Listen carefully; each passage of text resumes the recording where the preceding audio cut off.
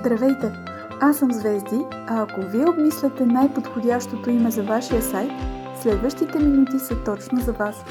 Подготвила съм ви списък с супер успешни похвати, които да приложите, ако желаният от вас домейн е Зает. Не е нужно да се отказвате от идеята си, а сега ще разберете защо. Приятно слушане! Зает домейн. 9 тактики за успешна регистрация на име. На този бизнес му трябва сайт. Възкликвате вие, решени да стартирате онлайн. Независимо дали бизнесът ви е чисто нов или е вече утвърден, но все още няма уебсайт, първата стъпка винаги е изборът на домейн. Затова и бързо изписвате в браузъра superhosting.bg. В полето за търсене проверявате имената, които смятате за подходящи. Сред тях обаче винаги има едно, което ви подсказва: това е моето име, харесва ми, искам го. С затаен дъх и надежда натискате търси, но уви, името е заето. Какво правите после? Отказвате се? Продължавате да търсите? Удряте пауза, за да помислите още? Това е често срещан сценарий, тъй като уеб постоянно се развива и всеки ден се създават стотици хиляди нови сайтове, които се нуждаят от домейн. Затова сме готови да ви запознаем с няколко тактики, когато желаното от вас име е заето. С тях на помощ ще се чувствате подготвени за всеки резултат от търсенето и най-важното, ще прецените кои усилия всъщност си заслужават и кои не. Тактика номер 1. Направете крачка назад и погледнете голямата картина. Когато попаднете на заето име, е най-добре да си отговорите на няколко въпроса. Те ще ви помогнат да се ориентирате сред целите на своето начинание, а именно: има ли изграден сайт с заетия домейн? Заетият домейн ползва ли се от активен бизнес? До каква степен точно това име е важно за бизнеса ми? От 1 до 10, например. Името, което искам да регистрирам, достатъчно лесно, ясно и запомнящо се ли е? Името свободно ли е с други домейн разширения? Мога ли да променя по някакъв начин избрания от мен домейн? Има ли друго разширение, което би подчертало по-добре същността и целите на бизнеса ми? На каква територия развивам бизнес? В каква сфера е моят бизнес? Мога ли да измисля коренно различно име? От отговора на тези въпроси ще усетите за себе си коя тактика най-много ще ви пасне. Тактика номер 2. Използвайте национален домейн CCTLDs. Кое е първото разширение, което търсят потребителите? Разбира се, че .com. Това е първото домейн разширение в историята и с годините то стана еквивалент на сайт. Днес обаче съществуват повече от 350 домейн разширения. Можете да ги разгледате на superhosting.bg. Сред тях са и регионалните домейни. Затова проверете дали желаното от вас име е свободно в областите .bg или .eu. Да си представим, че имате бизнес в България. Искате името на сайта ви да е с .com. Съответно, то е заето. Тогава една от най-добрите алтернативи пред вас е да регистрирате името с националния домейн на България .bg или с европейското разширение .eu. Регистрирайки името си с тези домейни, вие давате сигнал на Google, че бизнесът ви оперира на територията на България или Европа като цяло. Тези две разширения са най-известните и използвани в България след разширението .com. Но тъй като .com е много популярен и с дълга история, повечето хубави имена са вече регистрирани. Обръщаме внимание на нещо важно. Съществуват и други локални домейни като .uk, co.uk, .me, .co, .tv, .io и други. Препоръчително е да ги използвате само ако развивате бизнес на територията на съответната държава. Домейнът е еквивалент, който подсказва на търсачка като Google, че вашата аудитория е от тази част на света. Не бихте искали да изпращате смесени сигнали на алгоритъма, от който зависят позицията ви в търсачките, нали? Ето няколко любопитни имена с национални домейни. Глобиха.me, Гуми за handmadein.bg, handmadein.eu, imot.co и така нататък. Тактика номер 3.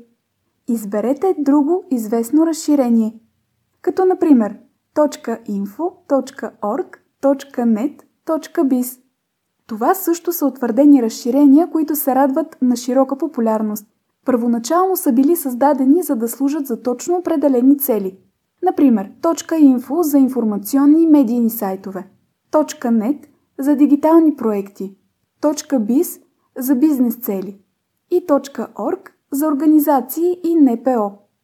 35 години по-късно от създаването на тези разширения, употребата им излиза извън първоначалното им предназначение. Днес изборът им е по-скоро въпрос на вкус и усет. Тактика номер 4. Бъдете оригинални с новите домейни. New GTLDs. Новите домейни се появиха през 2012 година, като днес се използват широко и неограничено. Те дават повече гъвкавост и възможност за креативни имена.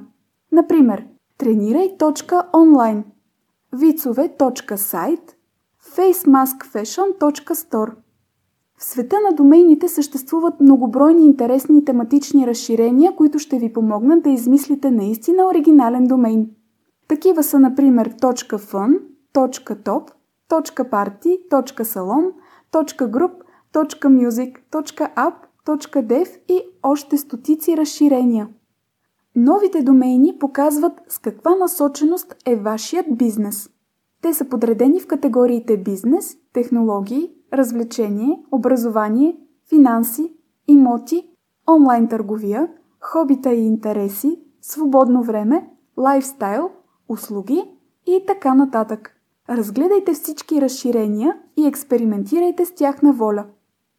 Тактика номер 5. Поставете допълнителен елемент в името.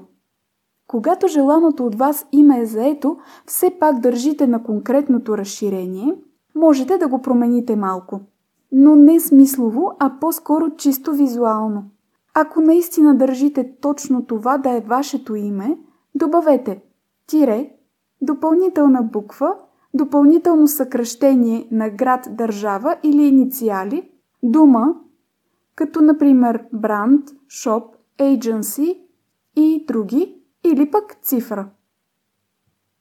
Имайте предвид, че главното правило за всеки домейн е той да бъде кратък, ясен и говорещ. Помислете дали точно едно тире, допълнителна буква или цифра в името биха се оказали пречка при изписване и търсене на вашия бранд или сайт. Когато имате съмнение, че името ви може да се обърка при изписването, запазете възможно най-много вариации. Тактика номер 6. Махнете или променете буква от името. Дали ако махнете някоя буква от изписването, името ви ще е достатъчно оригинално и грабващо? Пробвайте! Друг подход е да запазите произношението, но да промените изписването. Това е подходящ похват за думите на английски език, но не е изключено да се използва и за български думи. Примери от световния бизнес. Да сте чували за Skype и Google? Да, това са били първоначалните варианти за имената на световните гиганти Skype и Google. Името skyper.com вече е било заето, а до проверка на google.com дори не се е стигнало. А дали Skyper и Google щяха да поженат същия успех като Skype и Google? Не знаем. Знаем обаче, че регистрациите им не са минали по план и създателите им са мислили извън кутията. Можете да научите повече за историите при регистрацията на бизнес имената Skype и Google, като посетите нашия Instagram профил. Запознайте се с тях и ни последвайте. Тактика номер 7. Съкратете името с абревиатури, инициали, акроними. Тази стратегия е чудесна не само когато желаното от вас име е заето. Макар и свободно, когато името ви е прекалено дълго за домейн, можете да експериментирате с различни съкращения. Примери на големи компании. Сайтът на Royal Bank of Scotland се изписва rbs.com. Сайтът на Hewlett Packard Enterprise се изписва hpe.com. Сайтът на банка Raiffeisenbank България се изписва rbb.bg. А вашето име или поне част от него може ли да се съкрати? И ако се съкрати, доколко ще е говорещо? Ще има ли смисъл? Харесвате ли го съкратено? Задайте си тези въпроси, пробвайте няколко идеи и преценете дали тази тактика ще ви е от помощ. Имайте предвид, че всички 3буквени.com вече са заети, затова можете да използвате този похват в комбинация с други тактики. Тактика номер 8. Измислете съвсем ново име. Истинският проблем при регистрираните домейни не е, че те вече са заети. По-голямата пречка е, че някой друг вече ви е изпреварил с идеята за име. Домейни се регистрират по най-различни причини. Една от тях е намерението да се създаде бизнес. Когато попаднете на заето име, първо се загледайте в колко разширения то е заето и проверете дали има съществуващ бизнес с него. Ако друг е изградил сайт с това име и развива бизнес идея, може би е време да поставите ново или по-скоро друго начало. Когато една врата се затваря, друга се отваря. Но ние толкова дълго и отчаяно гледаме затворената врата, че не виждаме тези, които се отварят за нас. Александър Бел. Споделяме ви пример от световния бизнес. Можете ли да предположите коя компания е използвала името Backrub? Това е било съвсем първото име на Google. Макар и да не е било заето като домейн, те решават да измислят нещо много по-игриво и запомнящо се. Днес Google е име, което всеки познава много добре и свързва само с един единствен бранд. Оказва се, че не винаги първата идея е най-добрата идея. Задайте си въпроса, заето или не, името, което искам, наистина ли е най-доброто за моя бизнес? А когато измислите чисто ново и готово за приключения име, регистрирайте го в няколко разширения, за да предпазите бранда си от плагиатство. Ролята на европейската регулация GDPR. Преди месец май 2018 година и въвеждането на GDPR, публичната търсачка who.is предоставяше подробна информация за притежателя на даден домейн. Днес данни като имена, имейл, телефон, адрес са скрити и неприкосновени. Това, което можете да получите като информация е кога е регистриран и кога изтича домейнът, кога са правени промени по него, къде е регистриран и от коя държава, има ли изграден сайт. За българските домейни с разширение .bg справка можете да направите чрез Регистър.bg. Ако домейнът принадлежи на физическо лице, от справката ще получите само името на собственика.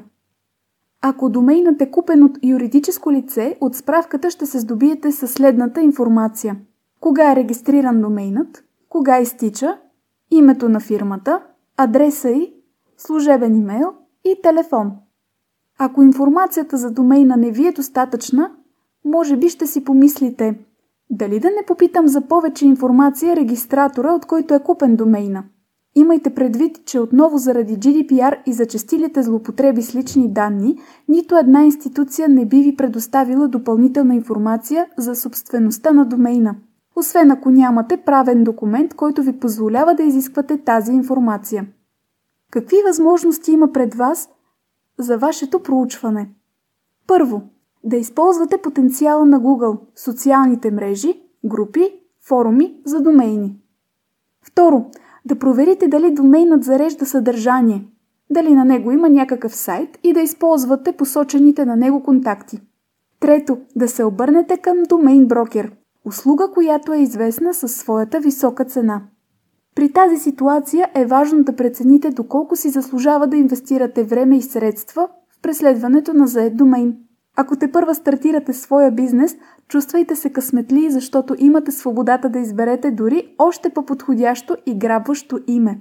Ако вашият бранд е установен от години и разпознаваем с името, което искате да притежавате, тогава можете да проведете градивен диалог с неговия собственик, за да го купите или да предприемете правни действия в случай, че притежавате търговска марка. Най-забележителните примери по темата са Nissan.com и Tesla.com. Случаят Nissan.com. До 1986 година Nissan е компания позната като Datsun.